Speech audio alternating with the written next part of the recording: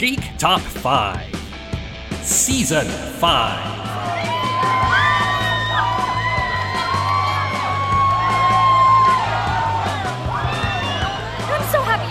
I'm happy to be here. This is so exciting. Geek Top 5. I'm Jesse. I'm Graham.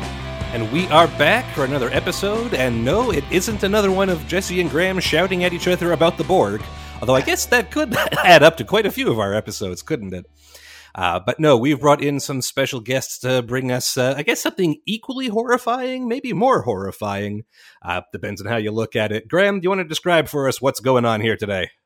This week we have two experts in the horror genre joining us.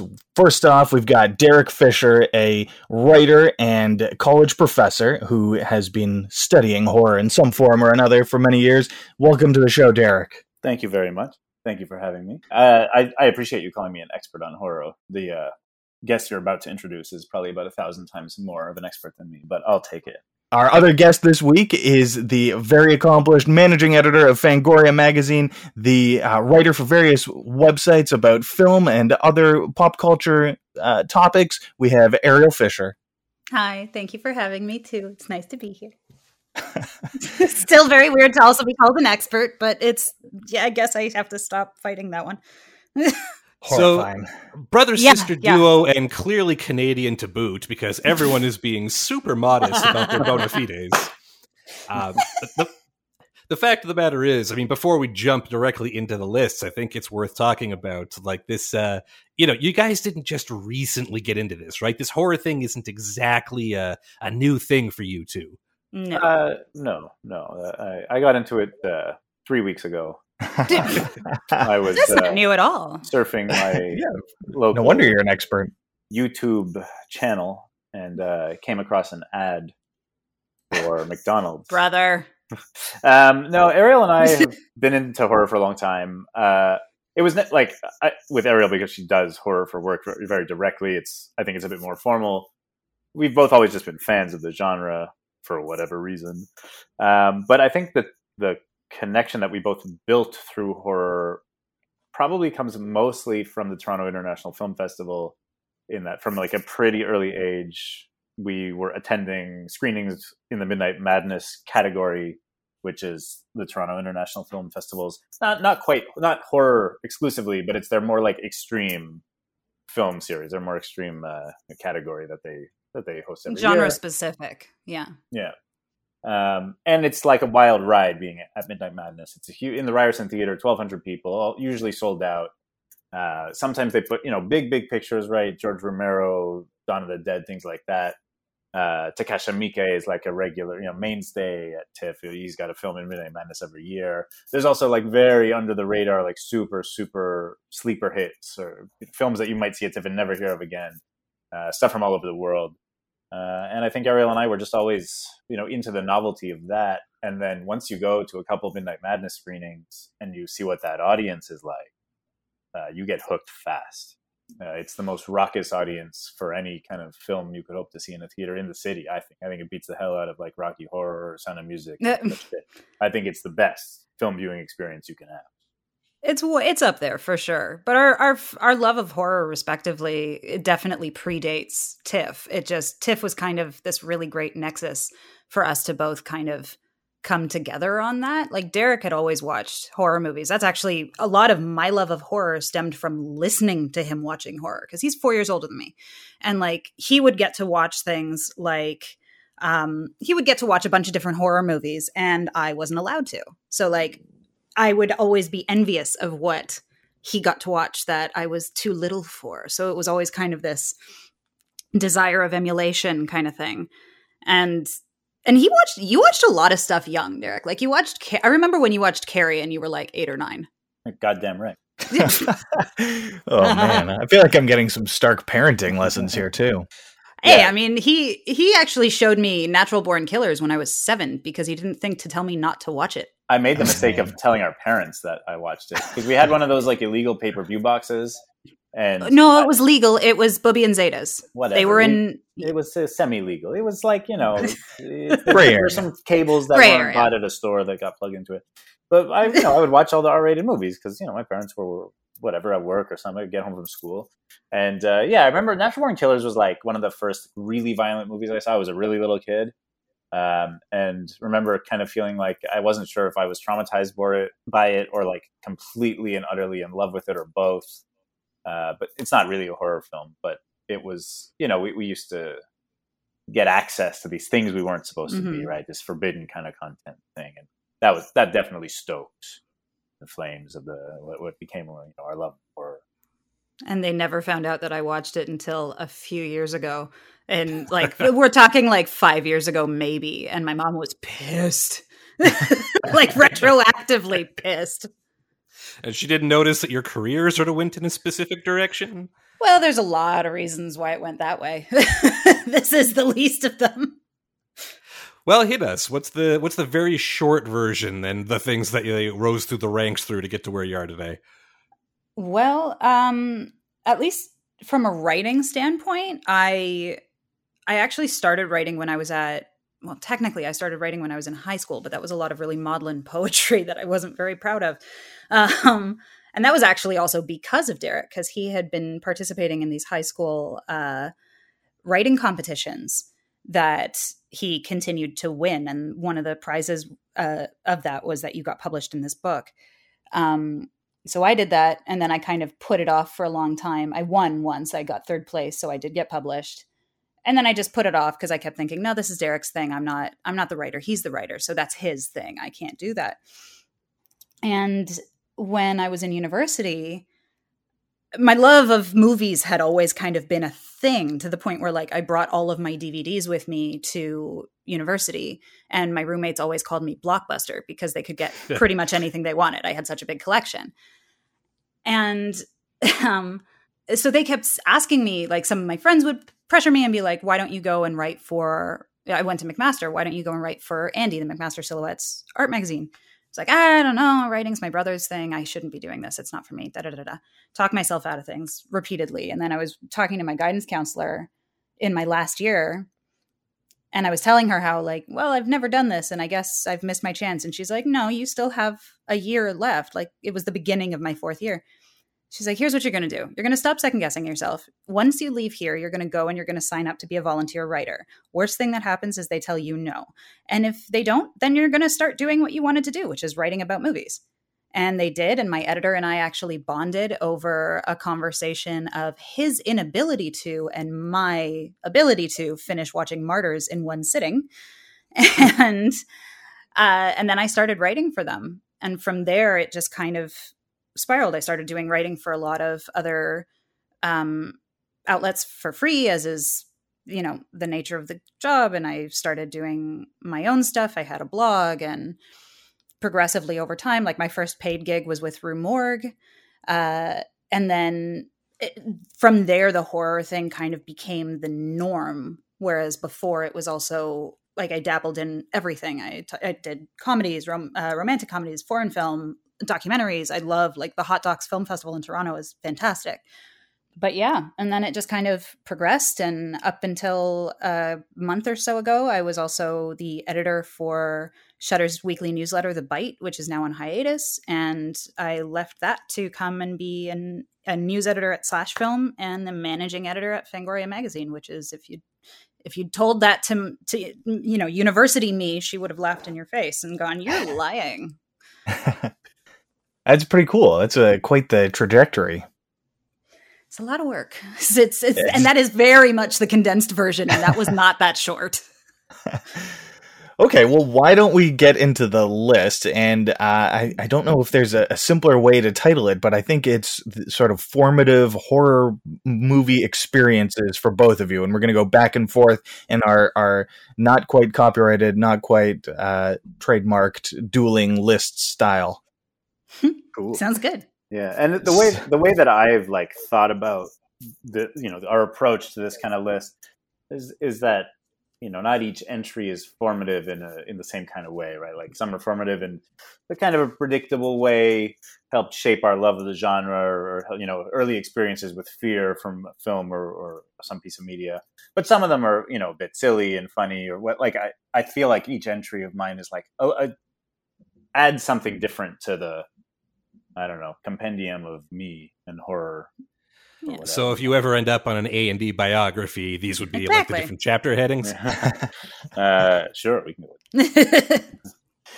All right, well, why don't you start us off, Derek? What's your number 5? Okay, so my number 5 has to do with, I guess you could call it the B horror genre. So there was a time, I think we were in high school, where my core group of friends became really obsessed with really shitty, poorly made splatter kind of B horror stuff. Because we were just really into the idea that a film could be made with such poor quality effects and such terrible story writing, and yet have such an audience for it and be compelling in its own right. And we were just kind of always on the hunt for the most ridiculous stuff.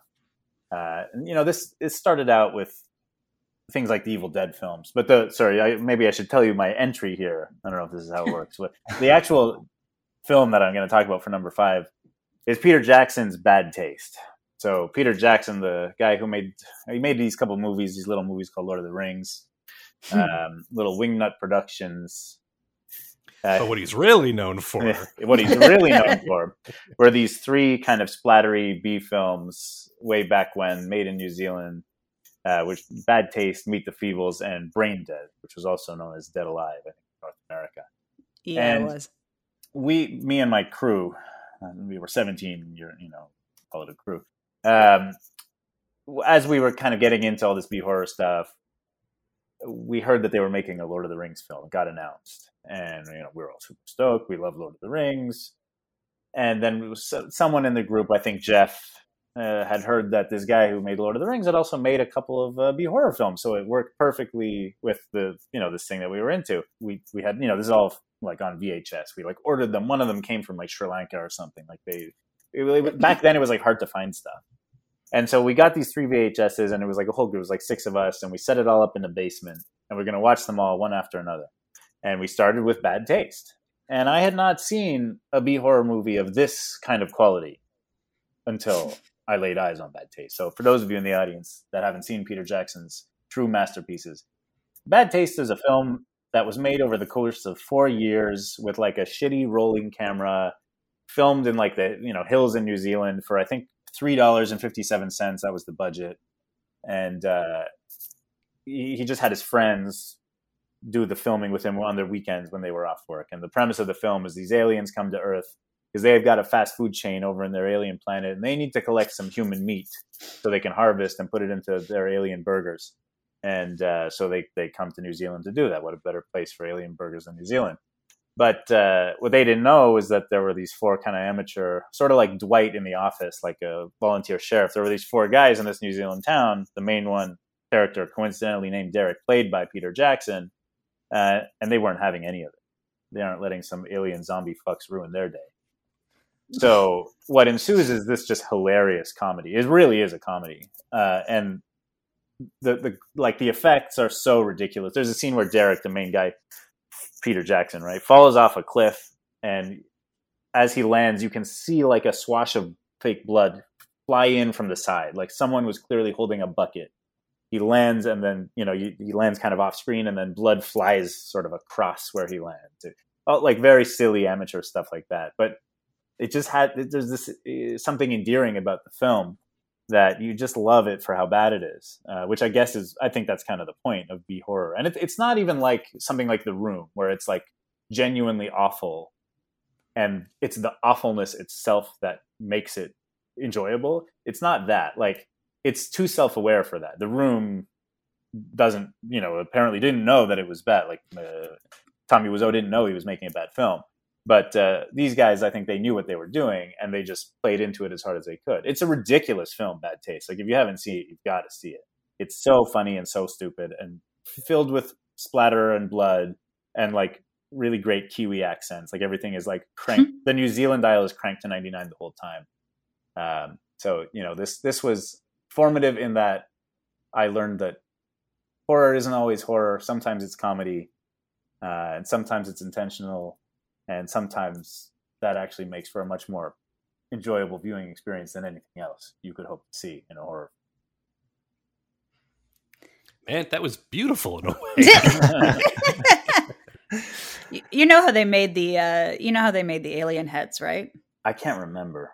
Remind me. He made them in his parents' oven because he was Derek's not kidding when he says that they had like no budget. They literally just filmed it on their weekends because it was the only time they had off. I think the official budget was something like $25,000, which is nothing. Yeah.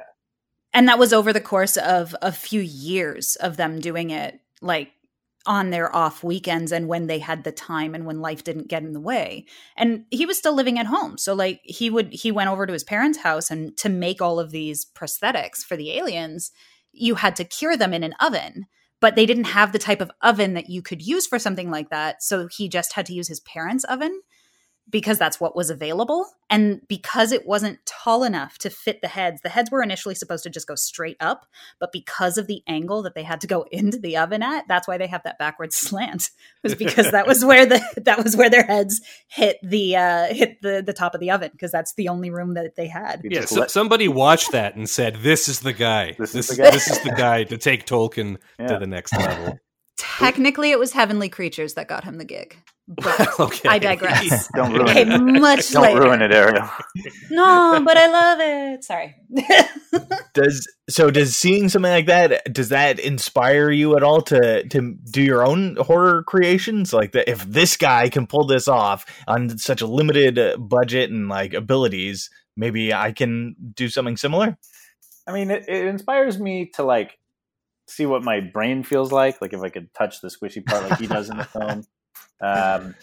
Like I think it's sure that lesson is always, we hear these kinds of stories all the time, right? The amateur filmmaker or whatever who started with virtually nothing and then made it to the biggest heights in their field, and those kind of stories are always inspiring. But the only thing that beats just pure raw inspiration is like a touch of B, a touch of blood splatter. Gotcha. So I think that adds to the narrative a bit because it's just so goddamn silly. Gotcha. It's a zero to hero story with a side helping of just gore, of B gore. And alien hamburgers. Right. And clearly very influential to a 14-year-old boy. So, all right. Well, let's bounce over to you, Ariel. What's your number 5? I guess where I'm going to start, my number 5. These are, I'm so averse to ranking lists. I'm such a fucking snob. But sorry, welcome to Geek Top 5. I will start with an early memory. I'll start in chronological order. Why not? And I actually almost gave this away earlier when we were talking. I was going to say this, but I was like, no, wait, that's one of your points. So one of my most formative experiences with horror is listening to Derek watch Jaws. And it would go on to become one of my all-time favorite movies and one of my number one comfort movies, oddly enough. It's actually, I for the last decade or so, I have had a poster of like a Jaws poster above my desk. It's just become this thing, and I didn't have it for a while since being stuck in the States during the pandemic. So now I have one, and it's like everything's right with the world. But no, when I was a little kid, again, because I was 4 years younger than Derek, and he was at an age where he could start watching scary movies, and he could start watching like Carrie or Jaws or Poltergeist, and I was like 4 or 5, so I was still too young for that stuff, like by a lot. So I would be in the other room with like alternating parents. My mom and my dad would kind of swap out in like the dining room or in the kitchen. And they'd be like doing a puzzle with me or something, just keeping me occupied, keeping me distracted while he got to watch the cool stuff. And so I remember, it's quite a commitment for your son to watch a horror movie uninterrupted. Oh yeah. And like not swapping out the whole time, like they would just kind of like come and go. It wasn't like an organized, orchestrated like mass. We're not talking like Mission Impossible with kids, where it's more like just, okay, this is just too much for her. Just make sure she's like doing something else. And like that was fine and that was fun, but I always wanted to see what the things were that were making the loud noises.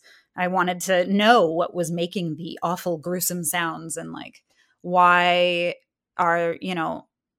is my mom like wincing while this guy is screaming and it sounds like something's being eaten? And so I heard Quint get eaten by Bruce before I ever saw it. And that became this big moment for me. Like people have asked me in the past and it just comes up now with like, people ask what's your earliest memory of seeing a movie? Bruce, by the way, is of course the guy in the film who says, "Oh, what?" when Richard Dreyfuss says, "Tiger shark." That's Bruce. No. Bruce is Jaws, right? That's what Bruce is. Bruce is what they named the animatronic shark that was too ugly to be used the way Spielberg originally wanted to use it. So that's why he's barely seen in the movie, and when he is, he's largely just quick shots because the animatronic looked bad. He's got some body shaming issues. But that's a whole that's one of those like remarkable movie stories, right? Like that's what made Jaws what it was. So yeah, and it's one of my favorite things about that movie as well is just the idea that it was one of Steven Spielberg's like earlier films, and it coined the term the blockbuster for a reason, and it changed everything. And on top of that, it set this whole new standard out of the need to work around dysfunction. Like early on in his career, you had all of these amazing, you had stuff like Bruce and like Jaws, where he had to, necessity became the mother of invention, and he had to find ways to work around things and to make things work. So listening to Jaws through the door. Yes. Not even through the door in the other room, but yeah. Obviously stuck with you, curiosity. Was there payoff when you finally got to see it for the first time? Yeah. Oh, for sure. But it wasn't that it was horrifying. That's the weird part about my Jaws experience, was that I guess I associated it with looking up to my brother and being comforted by my parents. So it's now one of those movies that I put on like to fall asleep to. And even at the time when I first saw it, it didn't scare me as much as it was just like, oh, that's what was happening. Oh, that's so nice. Like now I could associate it with something. Right. Treasured family memories. Yeah. Are your parents into the genre? Our mom loves scary movies, particularly ghost stories. One of her absolute favorite movies of all time is Rebecca, the Alfred Hitchcock film. She really likes The Exorcist, but has a hard time watching it just like I do. Dad really likes horror movies. Our dad just has a very strange relationship with movies. But like he loves Silence of the Lambs, which is a horror movie. I don't care what anybody says. And like he hated The Shining for the longest time. And then I was like, give it another shot. And he rewatched it and was like, oh yeah, that was actually really good. And last year he watched all of The Haunting of Hill House with myself and my now husband, and loved it. Scared the shit out of him, but he loved it. All right, well, why don't we jump back to Derek for number 4 on the list? So for my number 4, I am going to be discussing a film that I think Ariel mentioned at some point in the last little bit. It is the film Poltergeist. Now, the reason why I'm talking about Poltergeist, this entry is kind of like a very specific story. It's actually a two-pronged story, both involving little formative moments for me when I was a kid. And I was quite young at the time. I don't know, maybe let's say 12, 13. So, for those of you who you may remember, Poltergeist, the film about these ghosts, these poltergeists, whatever you want to call them. They're after this little girl, Carol Ann. They take over the house. The most iconic image from the film is the TV being fuzzy. She's sitting in front of a fuzzy TV, and it seems that the ghosts in this house are communicating with her through the static of the TV. This is in the early parts of the film, and then they eventually kind of take her, and then she's sort of lost in some metaphysical kind of other dimension within the house. It's a well-done movie. It was produced by Steven Spielberg, but directed by Tobe Hooper. Apparently had all kinds of production issues.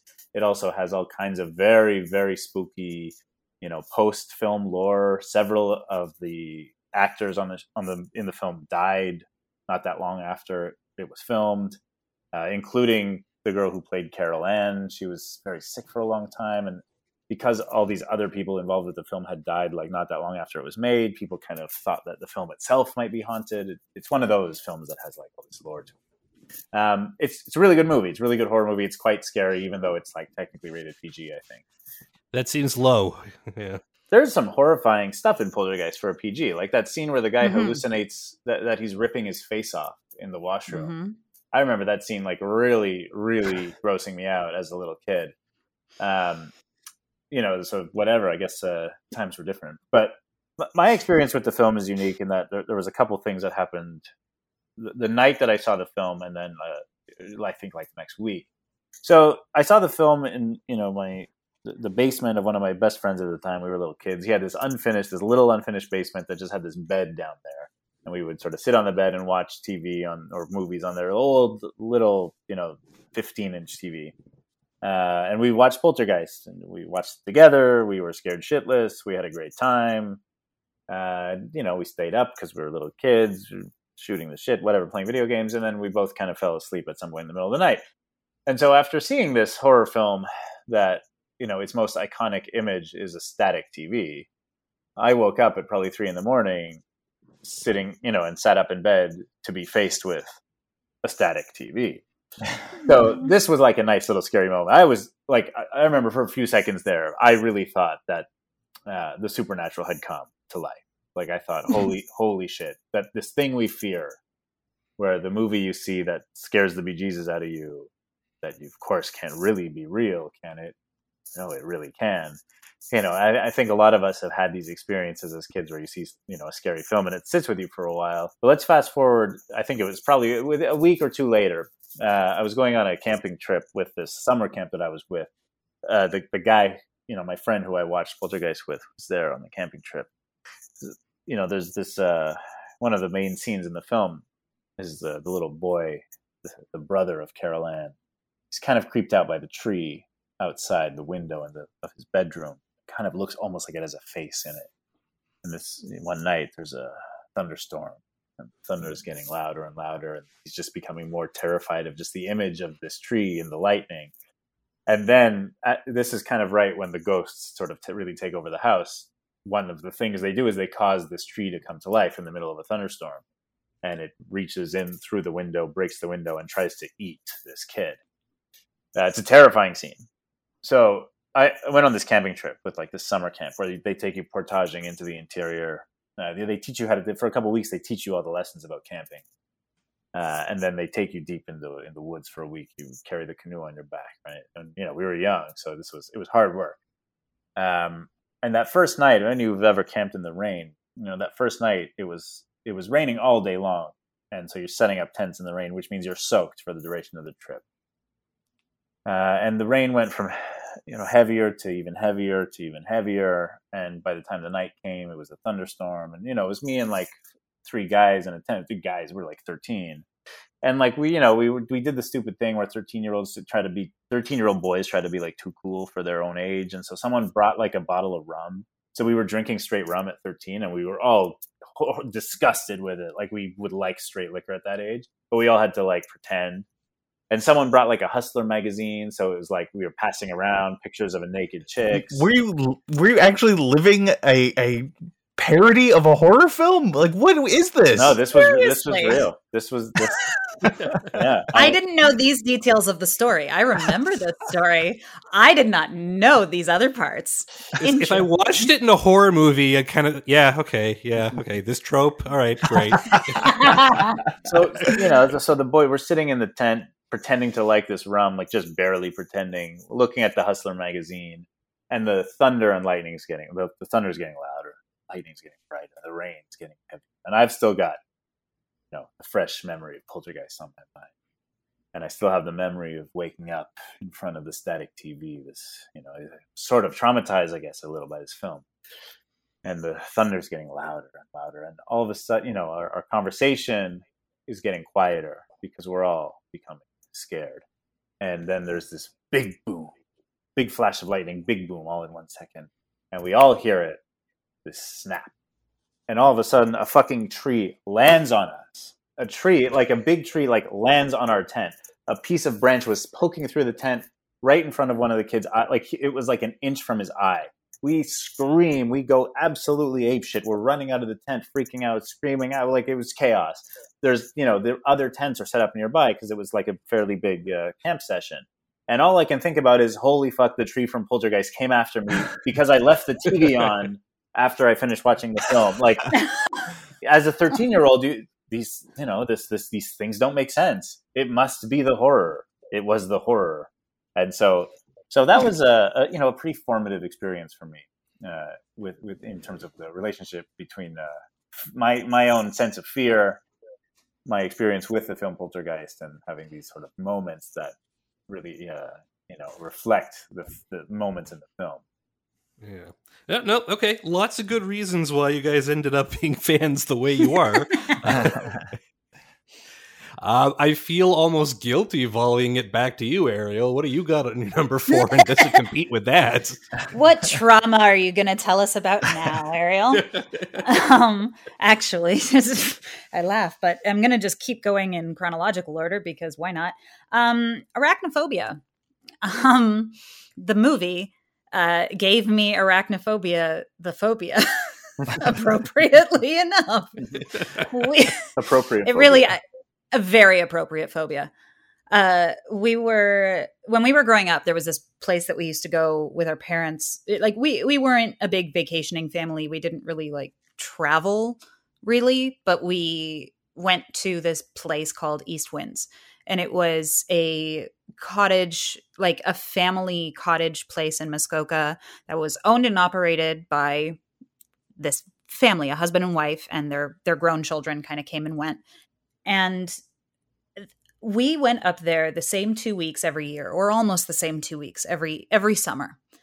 And it became more regular, partially because it was an affordable vacation that we could take on a regular basis. It was a lovely place. Our father is also a creature of habit, so it was something that he liked, so we had to keep doing.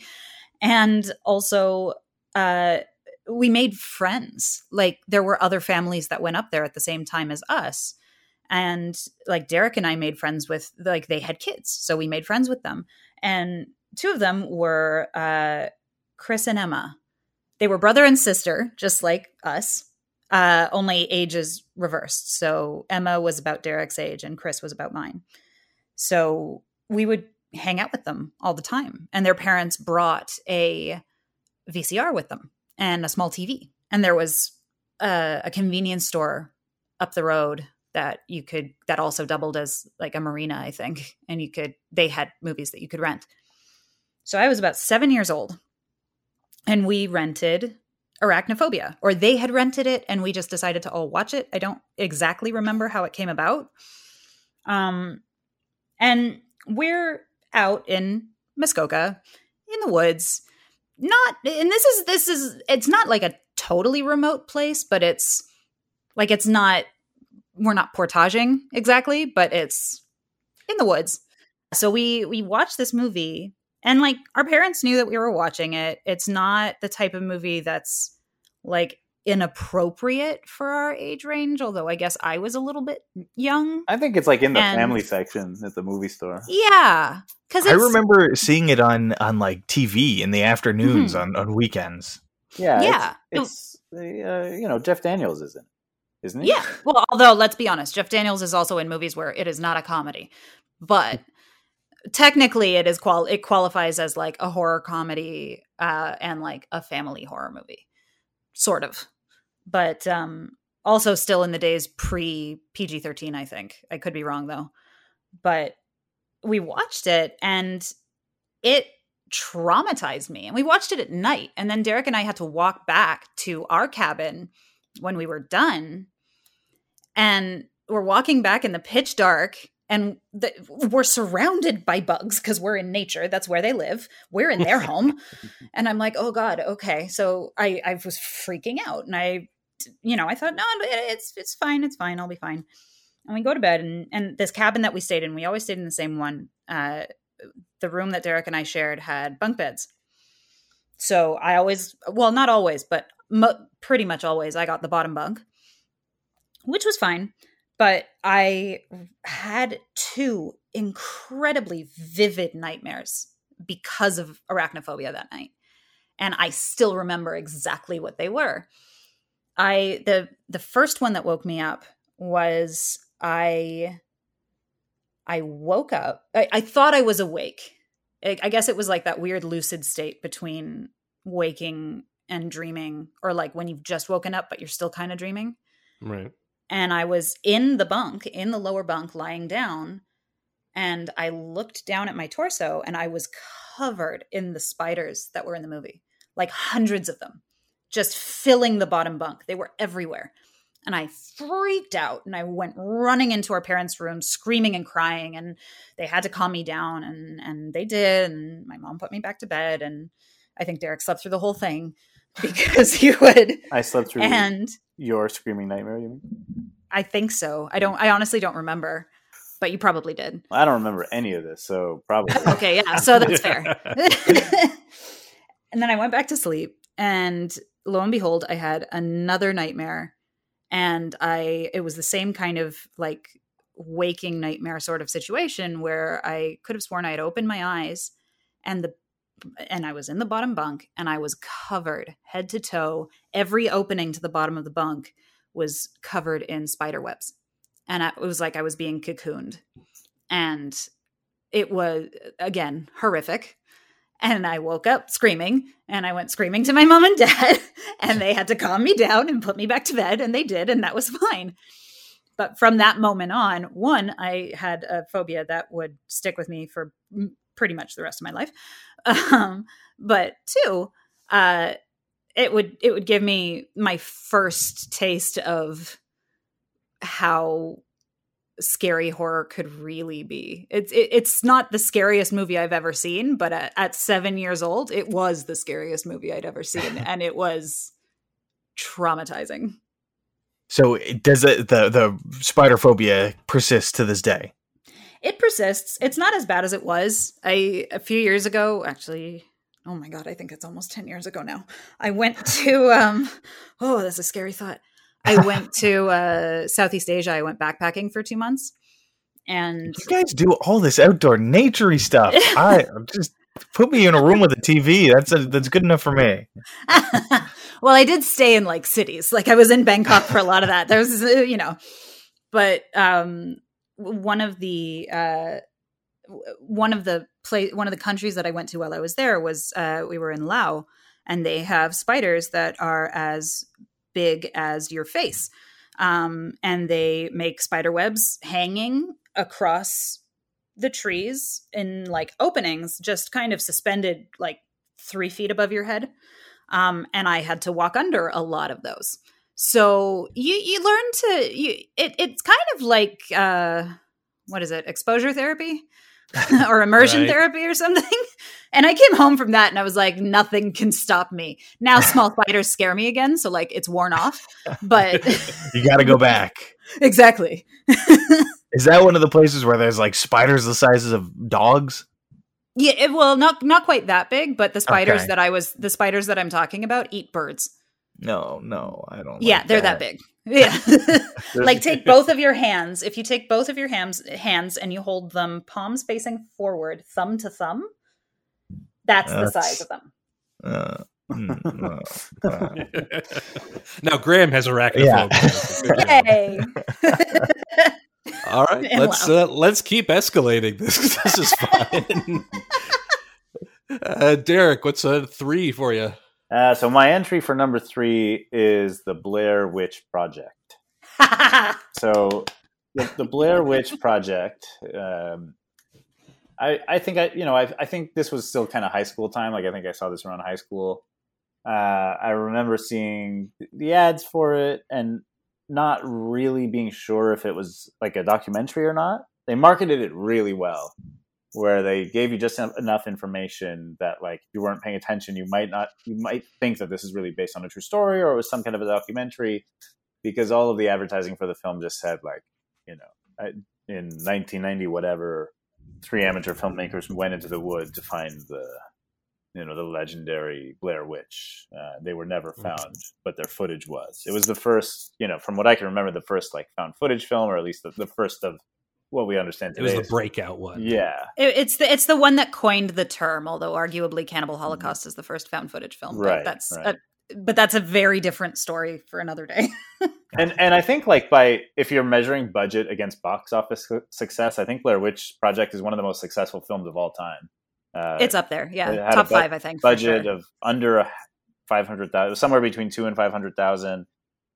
Box office, it made about 250 million. So super, super successful, given that it was like, you know, again, as sort of relatively unknown people putting it together.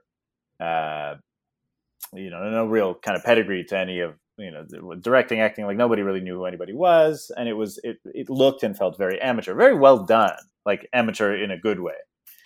And I remember kind of thinking, oh, that sounds cool, but really kind of not thinking anything of it. And then me and a few friends were at the mall one day, and we wanted to see a movie. And like the only movie that was playing was Blair Witch Project. And we were kind of like, whatever, we want to go see some movie about some people in the woods. Like, didn't really seem like the thing to do, but whatever. We were in the mood to go see a movie. I don't remember exactly why. So we ended up, you know, the four of us in this little movie theater that had like pretty much no one else in it. It was late at night. It was like one of those 10:30 screenings. And we sat there scared shitless for the duration. You know, it's a short film. It's like under an hour and a half. And as someone, you know, as Ariel just said, our dad is a big outdoorsman. We go camping all the time. We go to, you know, we were in the woods all the time. You know, I could relate to what you're seeing in the film, right? These people in the woods. There's not a lot of scarier prospects than being lost in the woods and really not knowing how to find it out. And our father it put that in us, that fear of getting, like, you always had to have a whistle on you. Very you neurotic. Always had to have a compass. It was a very neurotic sort of Jewish approach to that fear, right? Yeah, very much. Have a compass and a whistle, and you know, bring a sat phone. Not quite that far. We're just going, you know, walk around the block. Bring the sat phone. Come on, don't be stupid. Call the helicopter. But you know, I think Blair Witch Project is a fabulous horror film. Like, I think it taps into, I think, some of like the most precise mechanisms for fear. And that's whenever I hear people say like, oh, well, you know, you never find out what happens. Like, when I hear that argument about most things where there's an ambiguous ending or there's a lot left unknown, I usually invite that person down to my cellar. For an ambiguous ending? Exactly right. Blair Witch Project is one of those films, right? But I think one of the things that it also taught me is sort of, you know, about the power of the fear of the unknown, right? This isn't exactly what you call cosmic horror, but I think it's kind of adjacent to it, right? The thing that's so terrifying about the Blair Witch Project is that you never see the monster. You never even know if it is a monster, right? These three people are wandering through the woods in making a documentary film, right? It's a film about a film. It's about these people making a documentary about this supposed like legend, you know, this myth, the Blair Witch, and wherever the fuck they are, Idaho or Ohio, one of those I-O states, I can't remember, in the middle of nowhere. And they get lost in the woods, and then as they're lost in the woods, they lose their map, so they don't know where they are. They start to kind of go a little nuts just by being lost, but then weird stuff starts to happen. They start hearing noises in the middle of the night, sounds of what sounds like children laughing, right? 2 a.m, you're in the middle of nowhere. There's no one around you for sure. We know this, but it sounds like baby crying, children laughing, rustling sounds, things like that. It's terrifying stuff because you never actually see outside the tent. You never see what's causing the sounds. As they go deeper into the woods, they find these symbols, these strange, clearly human crafted symbols that seem to represent something, you know, something supernatural, maybe not, we don't know. And then things just escalate from there. And it has this great final scene, right? This great climactic scene. But you never really learn anything. You never find out what any of it is. You never really find out the exact fate of anyone in the film. And it's all of that not finding out that to me, I mean, like that is fear. Like that, the pinnacle of fear is the unknown, right? It's the not knowing what the thing is. For me, those kinds of movies where there is the ambiguous ending, those are the horror movies that stick with me a lot longer than the ones where it's sort of neatly wrapped up. 100%. 100%. Blair Witch, it's one of those movies where it had this huge cultural impact when it came out, and everyone was like, this is the scariest movie ever. And then there was kind of a backlash to it. And now it seems like it's back in the one of the scariest movies timelines or whatever, right? Like it's back in that what people think of it.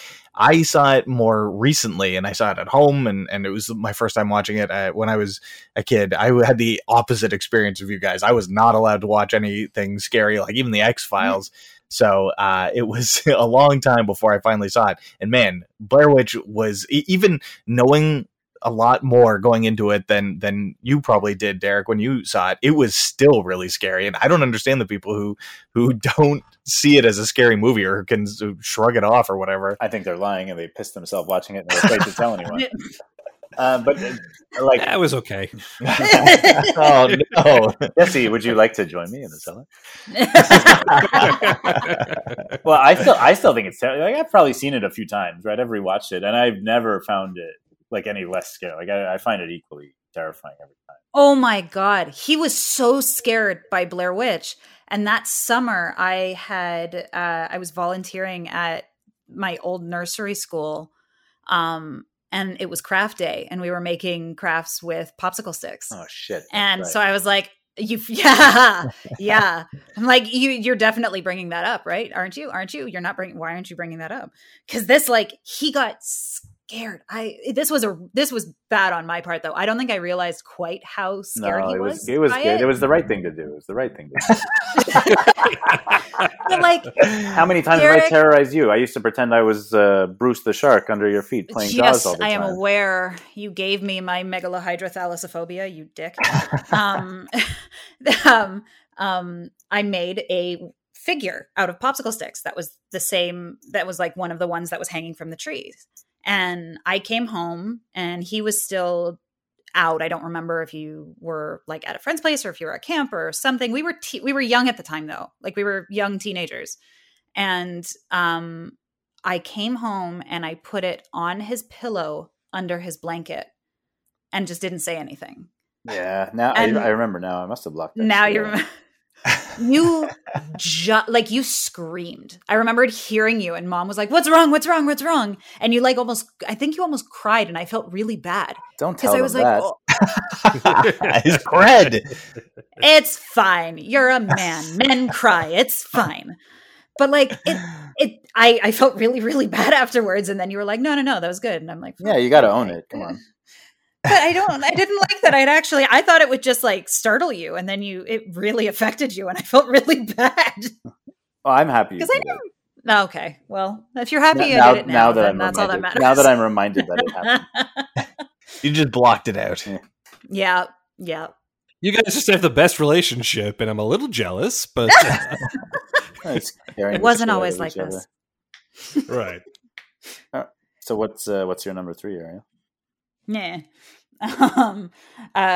Continuing in chronological order, the first time I saw The Exorcist. And Derek, I'm hoping you remember how much that impacted me because I was up most of the night and I was a huge pain in the ass to pretty much everyone at home.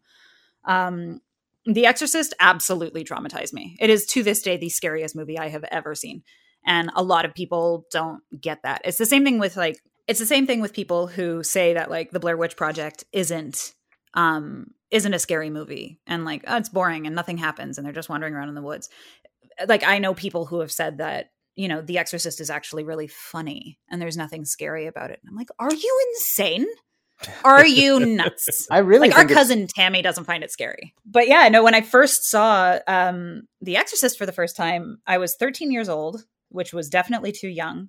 And it was after the release you'd never seen, like the recut had come out like relatively recently and everybody had been talking about it. And I was at my friend Rachel's place and she was well off. Her family had a lot of money. So she had like cable in her bedroom and everything. And it was on, like, I think they had like all the specialty channels and everything. So it was on one of the movie channels and we were like, okay, let's watch it.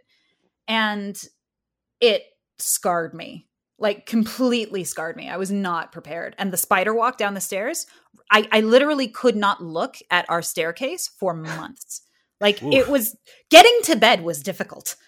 That's one of the added scenes, right? With the stairwell. That's right. Don't know. How do you cut that? That's one of the scariest parts. It's so unsettling.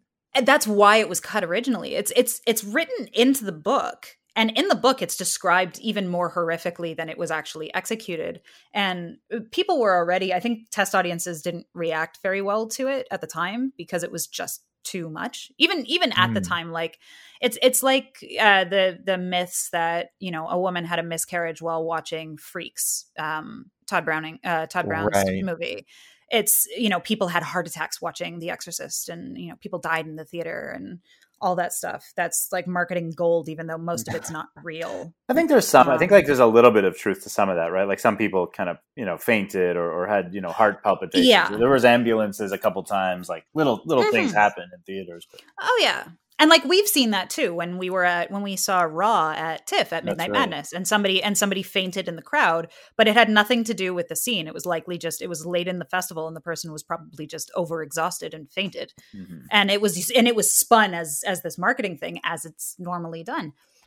But yeah, so I saw this movie. I was way too young, and I proceeded to spend the rest of the night sleeping with my light on, the hallway light on, and waking up crying like every 5 minutes. Like it scarred me.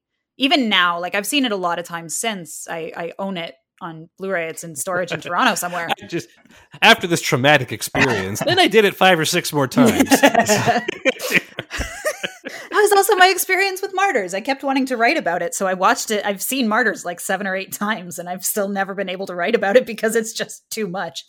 But yeah, it stuck with me, and I still to this day for my column on Slash Film, I'm going to write about, well, probably a few different things in that movie, including the crab walk.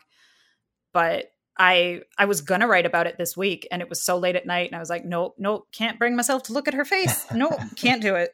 So that one it's has such a great movie. It's a great film. It's if we were doing a traditional top 5, if this list was just our top 5 horror movies, that would be my number 1. Yeah, that would be my number 1. It would be up there for me. It seems like it might be one of those ones where it's like, Citizen Kane is the best movie ever. Do you ever feel like maybe it's too played out to say that? It's like it's the easy answer is to say The Exorcist, or is it just like, screw that? It is the scariest. I don't care what anyone else says. I think it.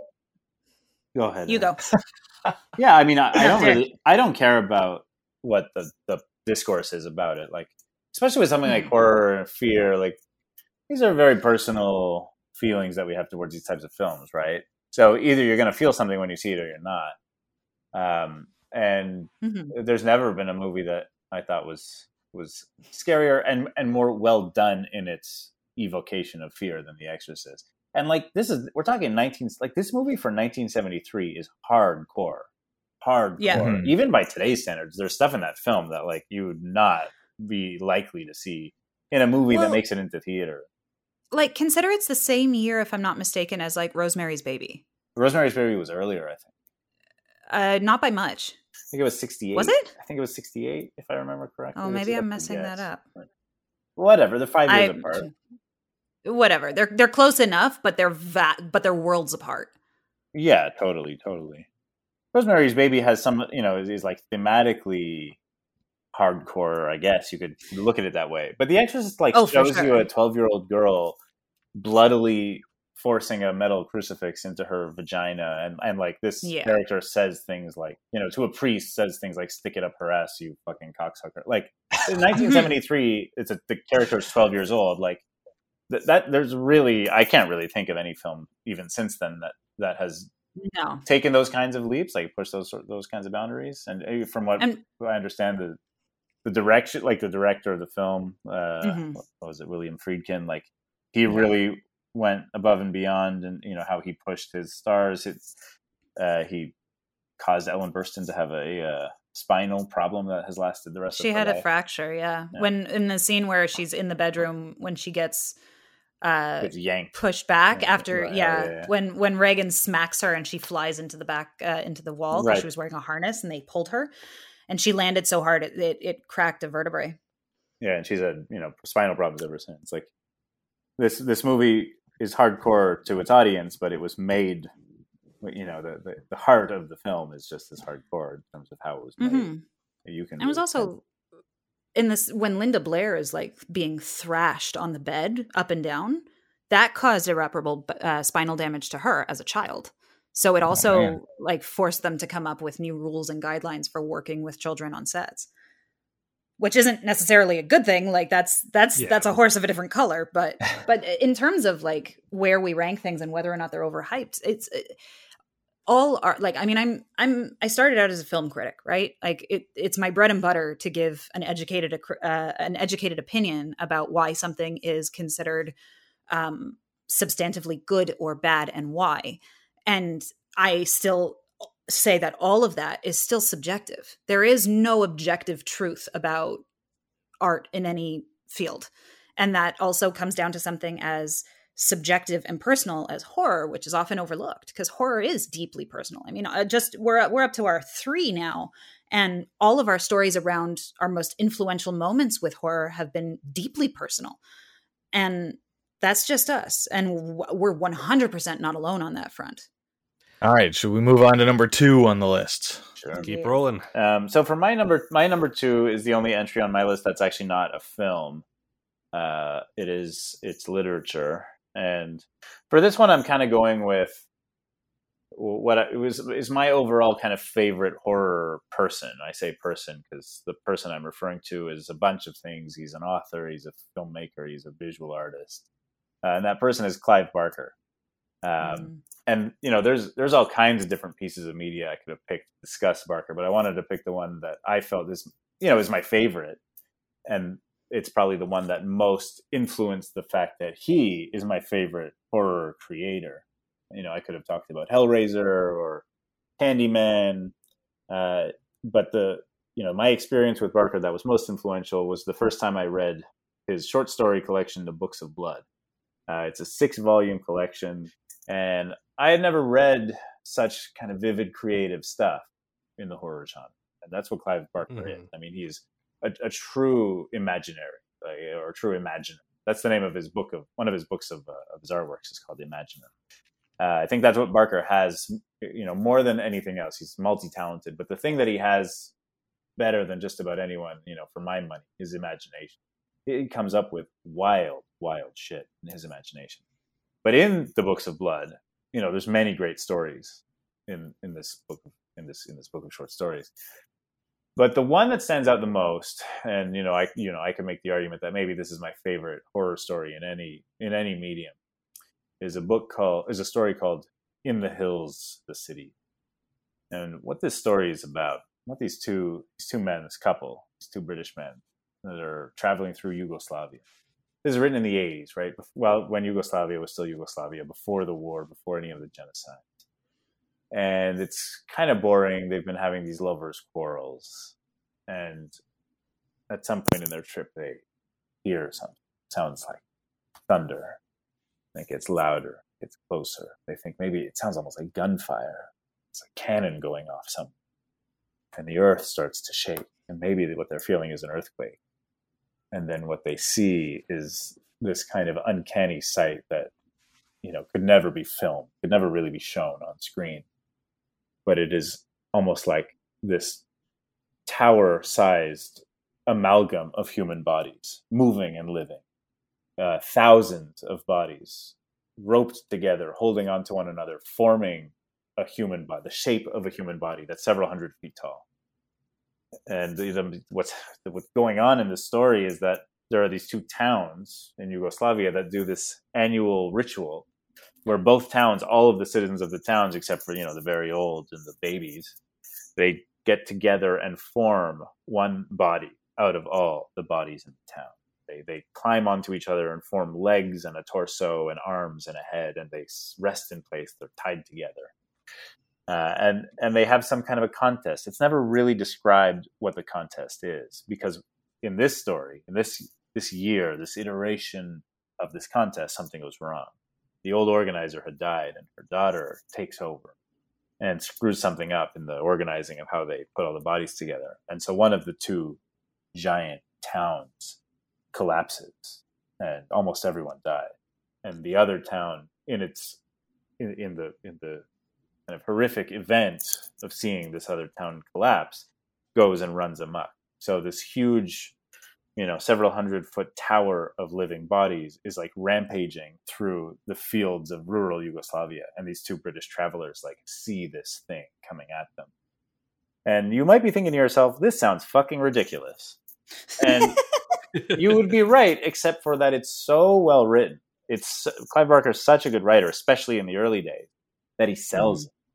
he sells this story. It sounds implausible, but it's just so well put together.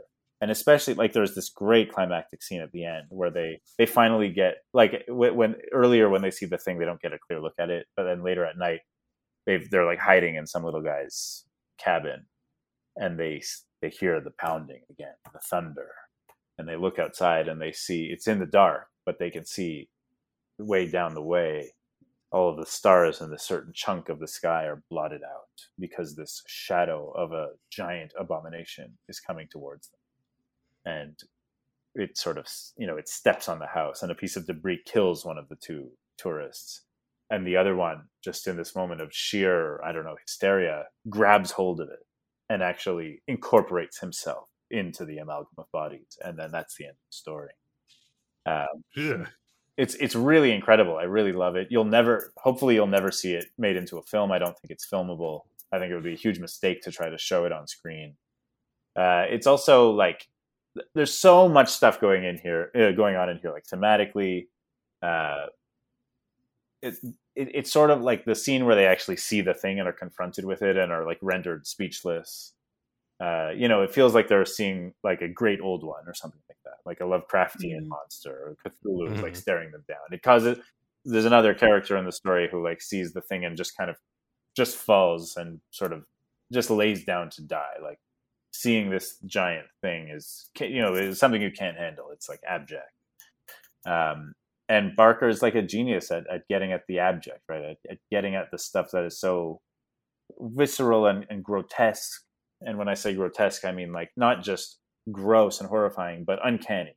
Something that we recognize, but it's a twisted version of the thing that we think we know, right? It's uncanny in that sense. That's what the word grotesque really means.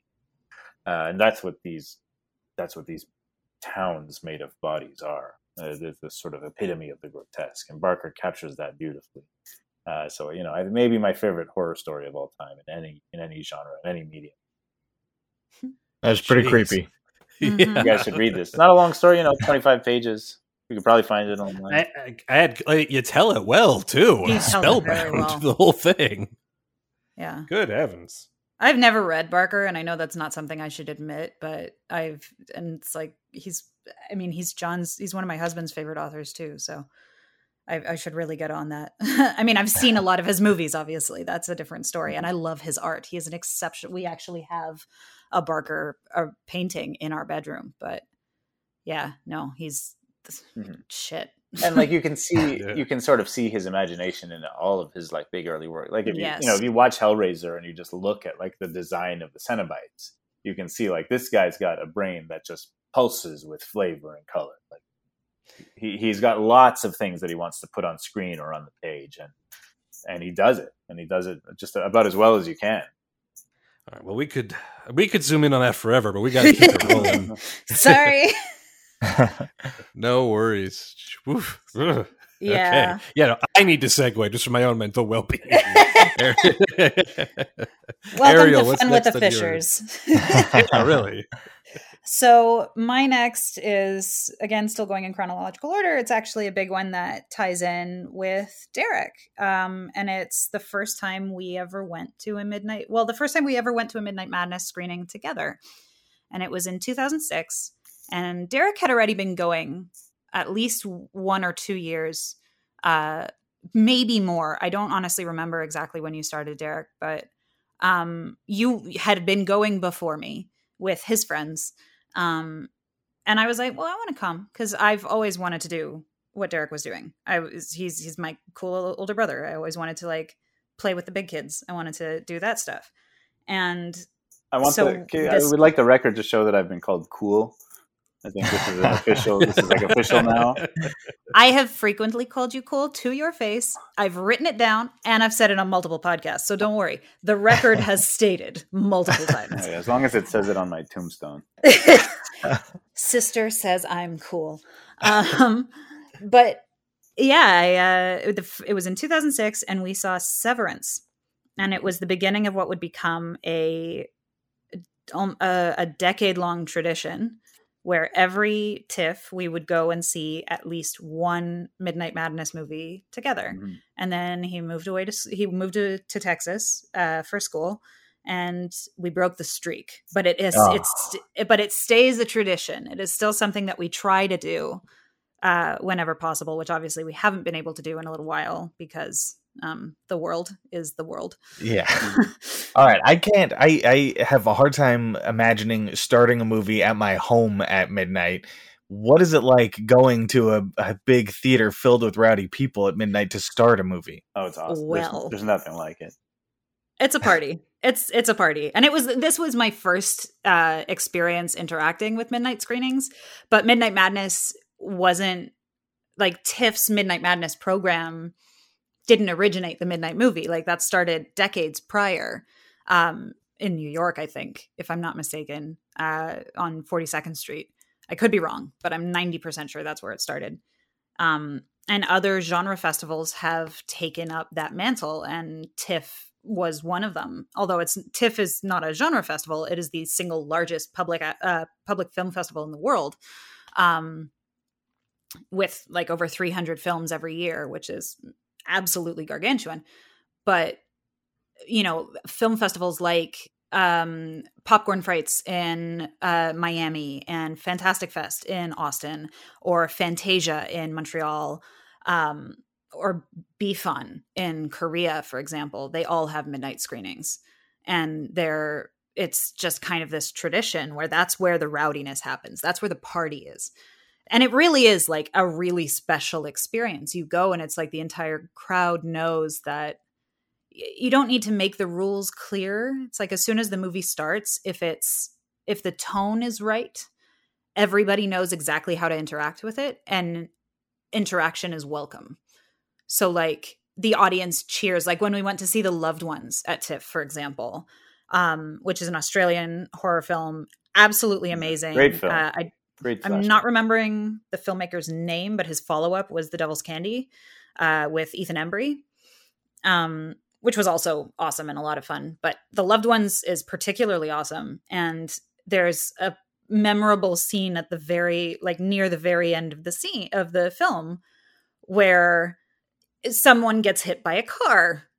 I'm going to say it that way so that, if anybody sees it who hasn't seen it, that they don't have the impact spoiled for them. But the entire audience just goes, oh, like everybody screams and like all reacts together as if like you're all experiencing it at once. And it's this really interesting experience. And although it is that the beauty of Midnight Madness is also some of the pitfalls of Midnight Madness, because the Q&As, as most Q&As are wont to be after the film, are painful, like 9 times out of 10. And I'm sure Derek has like a million stories of these. And the one that sticks out in my mind is when Rob Zombie and Sherry Moon Zombie were there for The Lords of Salem. Because the last question of the night was someone in the balcony at the Ryerson Theater. And he asks Rob, he says, hey man, like, love your films. And he's like, thanks dude, that's cool. And he's like, so, we usually see, you always put Sherry in your movies, and like we usually get to see her ass, but why don't we get to see any like full frontal? And Sherry's on stage standing right next to him. And she is just trying to make herself as small as possible. She literally hid behind him. The entire audience started hissing at this guy and like were not pleased. And it wound up being the last question of the night, but Zombie, just without missing a beat, looks up into the balcony, points, and at the same time says, because of fuckers like you. And that's when Colin Geddes was like, that's all we have time for tonight, folks. Thanks so much. Good evening. And like, that was it. He wrapped it right up. And I just remember feeling for her so much. Cause like, it's a beautiful experience going to Midnight Madness. And at the same time, like with any fan experience, it can be a little toxic, and like, but it's a hell of a ride regardless. Like, it's an experience. Yeah. I really hate Q&As these days too. They're brutal, but I will say that I almost sworn off of them after a Cronenberg one, where it's just like someone asked this long essay question that was more about hearing his own voice.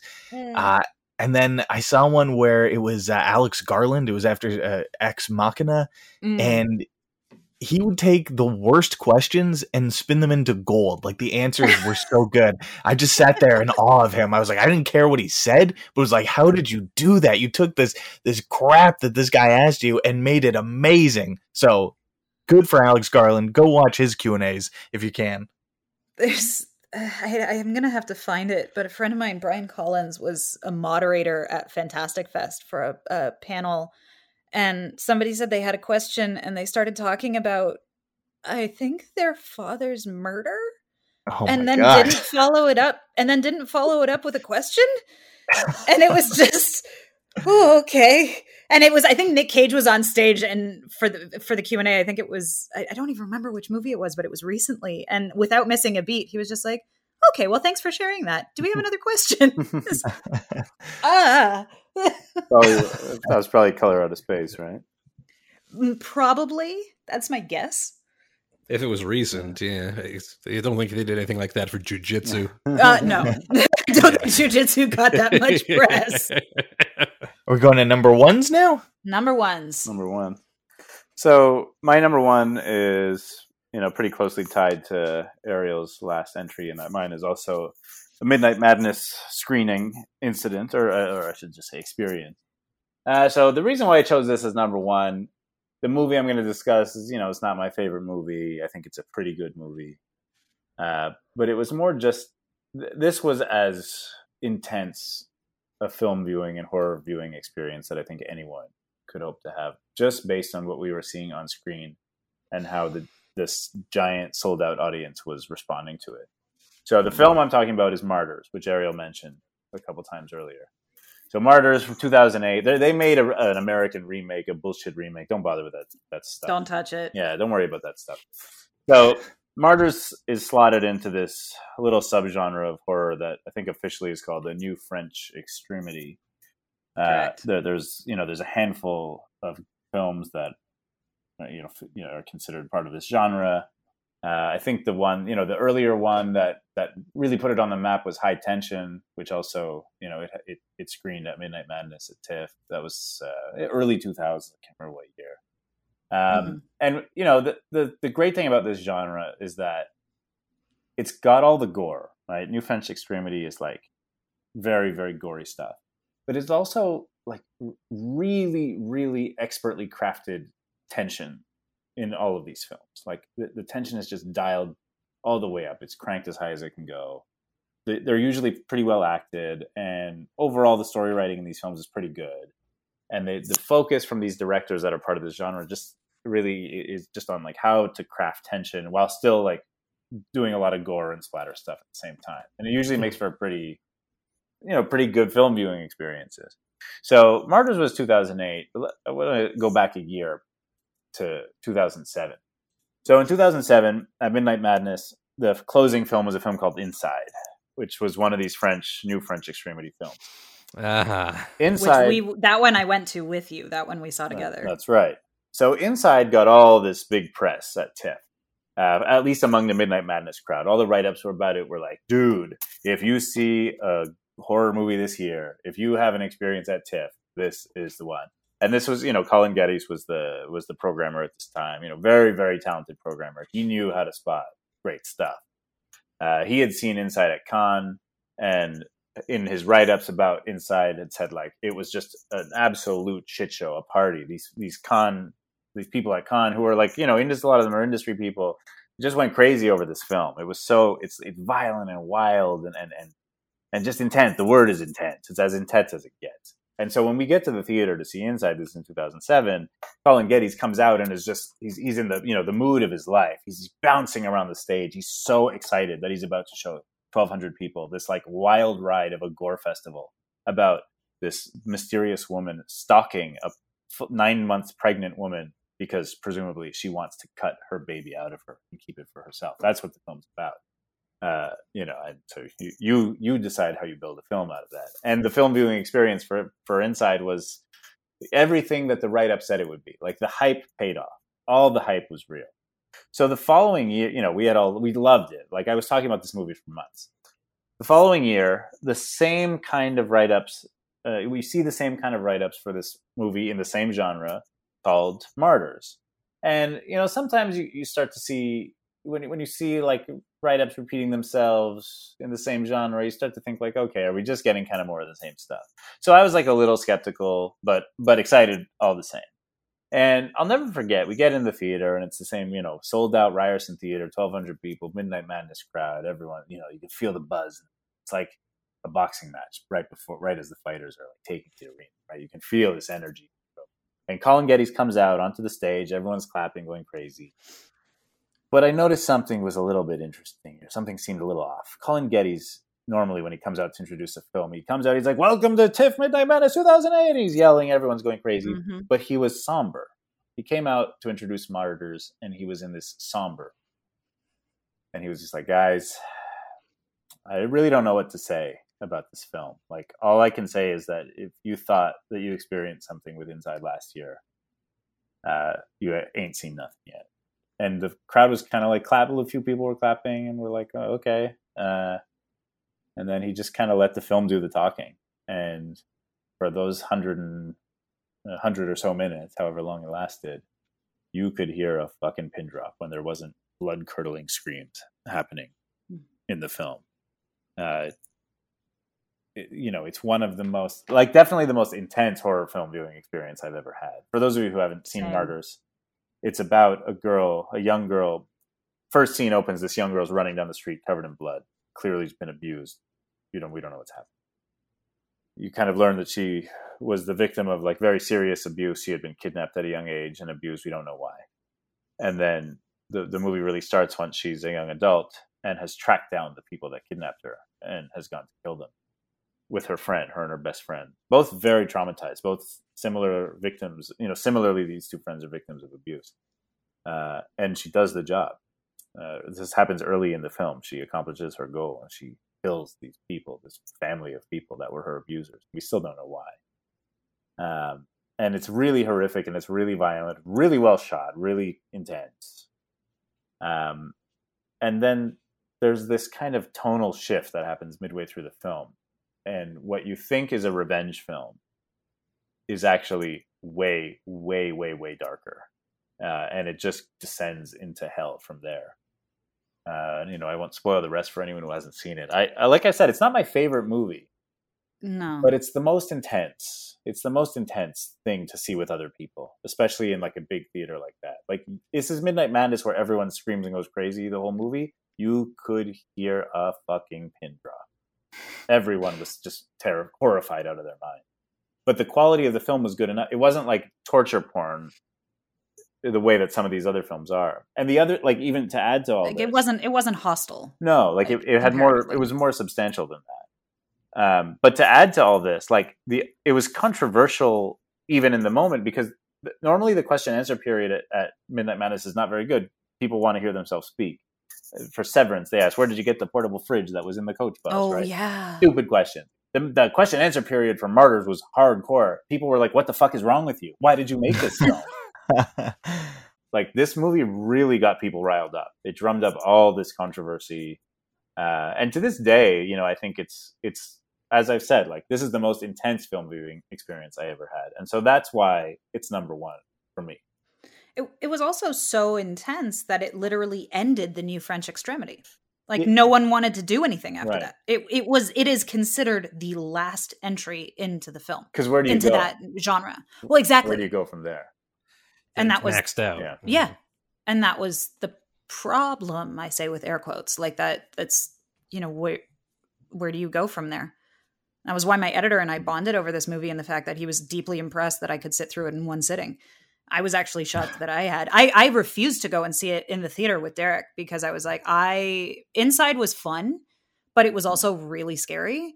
And I was like, if this makes Inside look like Mickey Mouse, I don't think I can handle that in a theater. And really violent. Legitimately. Like, both Inside and Martyrs are really violent. Like, they're really, really, really grotesque films, blood and gore wise, and just the intensity of the violence. But Martyrs kind of does, gets sort of head and shoulders above Inside in that regard too. Like, there's some scenes, there's a few scenes in Martyrs that are like utterly disgusting and horrifying. It's different though.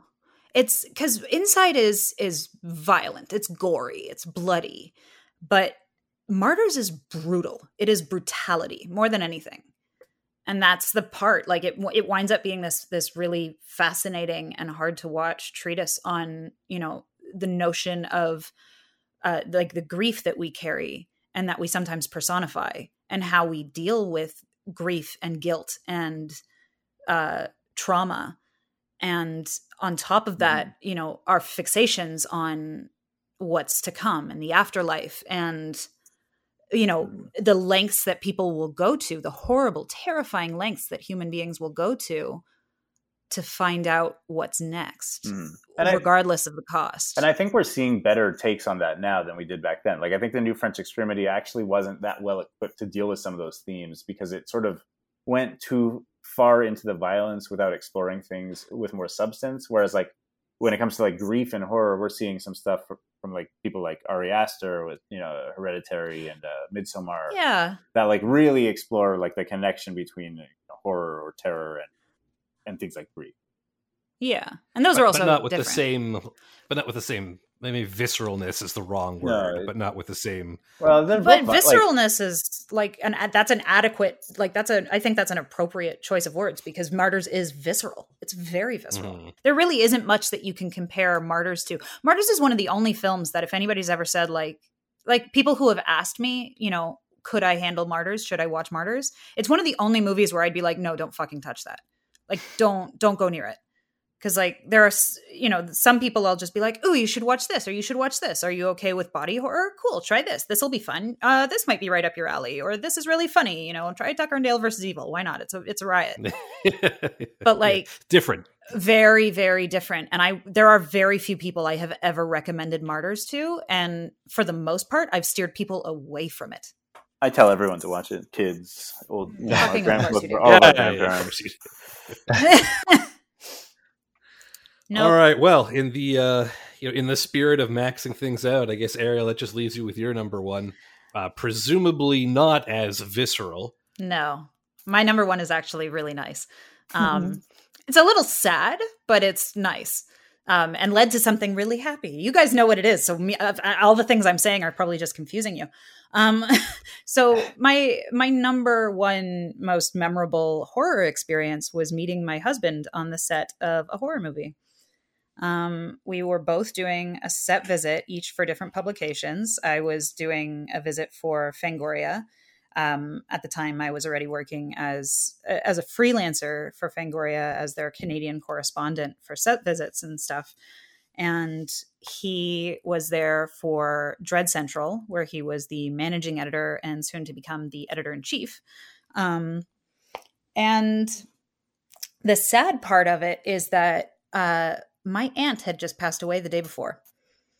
And that does actually tie in.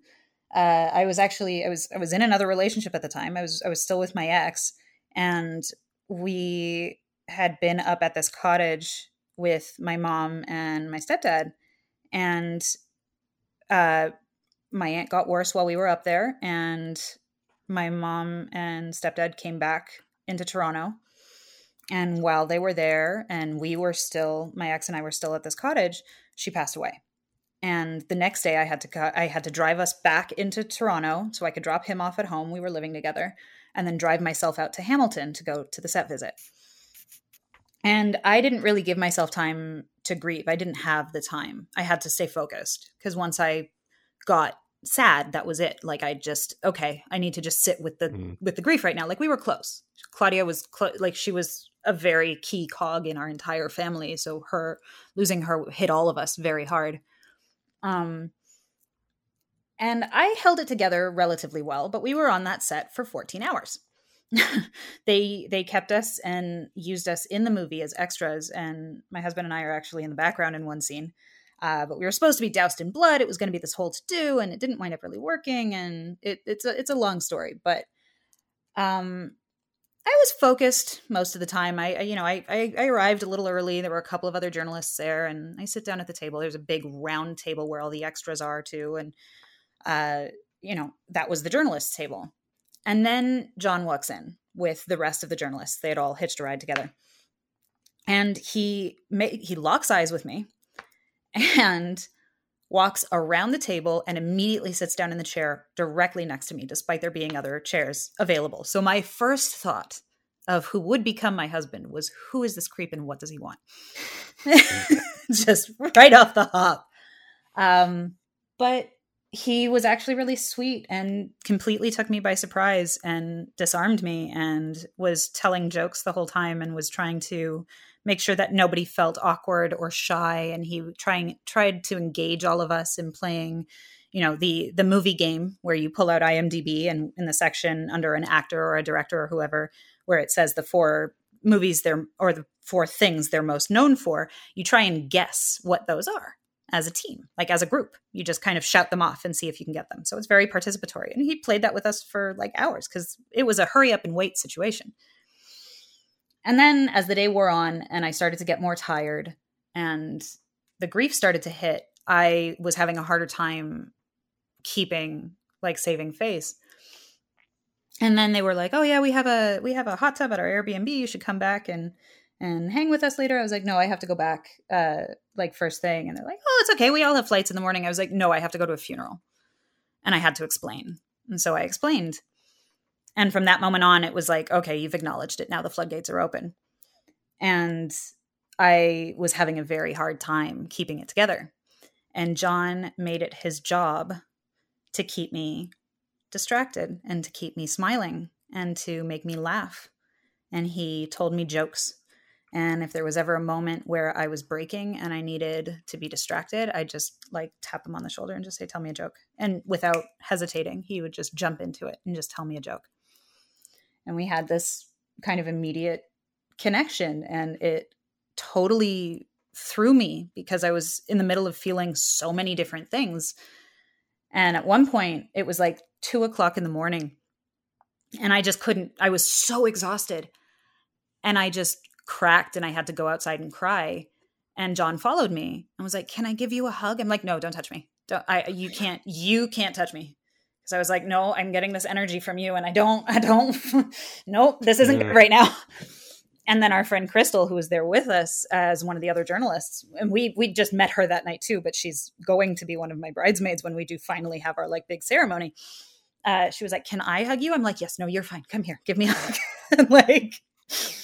And that's just the way it went. And it was the beginning of it happened on the set of a horror movie. And nothing happened for a long time. Well, a few months, and then decisions were made and things were ended, and the rest, as they say, is history.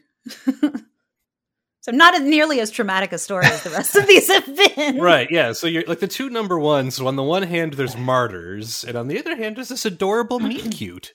Right? Thought it ended with something happy, something nice. Cute, spelled MEAT. Can you say what movie it was that you were on the set of? It was the remake of David Cronenberg's Rabid. Oh, okay. Right over my head. All right. Well, I mean, yeah, a great one to end on, I think, because we definitely hit some, woof. That's cannot stress enough. Geek Top 5's official position is be very careful with Inside, and take a pass on Martyrs. I say, don't take a pass on Martyrs, but that's just me. You can tell the difference between the siblings now, because I'm the one who's like, "No, this will hurt you." And Derek's like the one, "Yes, get hurt." All right. Well, if folks want more recommendations from you, I mean, I know, Ariel, you've probably got a few things you'd like to plug if they want to check out stuff that's been blogged or just more of your, should I go see this or not? Where can they find your stuff? Well, you can find me on Twitter and Instagram at AFIS8, AFIS8. And you can find me on TikTok at AFIS8, because somebody else had taken AFIS8. I was very mad. But not really.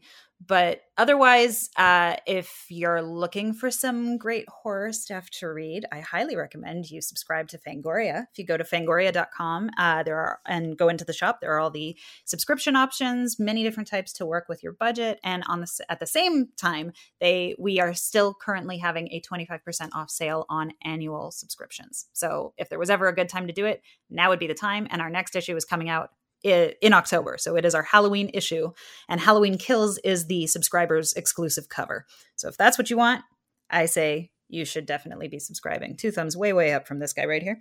Otherwise, check out everything on slashfilm.com. And I have my weekly column there with Matt Donato, where we discuss the scariest scenes ever from horror movies. And we alternate which we pick each week, and there's a new one every week. This week I did The Ring, and that was fun. It's all about the little pause, isn't it? Yeah. That's the other movie that terrified me, and Derek's to blame for that one because he used to put on the TV to a dead channel just to scare the shit out of me to get me to stop using the shared family computer. We're very nice. Fair. We're very nice to each other now. Well, yeah, now. Yeah, you found a way to adapt. I get that.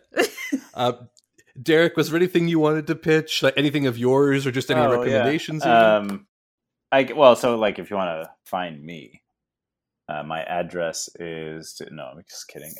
You can find me online. I have a website. It's derekafisher.com. DEREKA, like the letter A, and Fisher FISHER.com. Just kind of like my writer website. You find the stuff I've published is all you can find there. Links are there. A lot of like flash fiction on the website. Rad. Okay, well, both of you guys, thanks so much for all of that. I know I've got a list of things I got to check out, but it's a blast having you on the show. Thanks for coming on. Thank you. Thanks for having us. We enjoyed it. Thanks for having us. While we're giving out thanks, also always want to mention to thank Oliver Wickham, the guy behind our theme song. Be sure to check him out on Spotify. He's a music producer. He's done a ton of really cool stuff. It's worth your listen.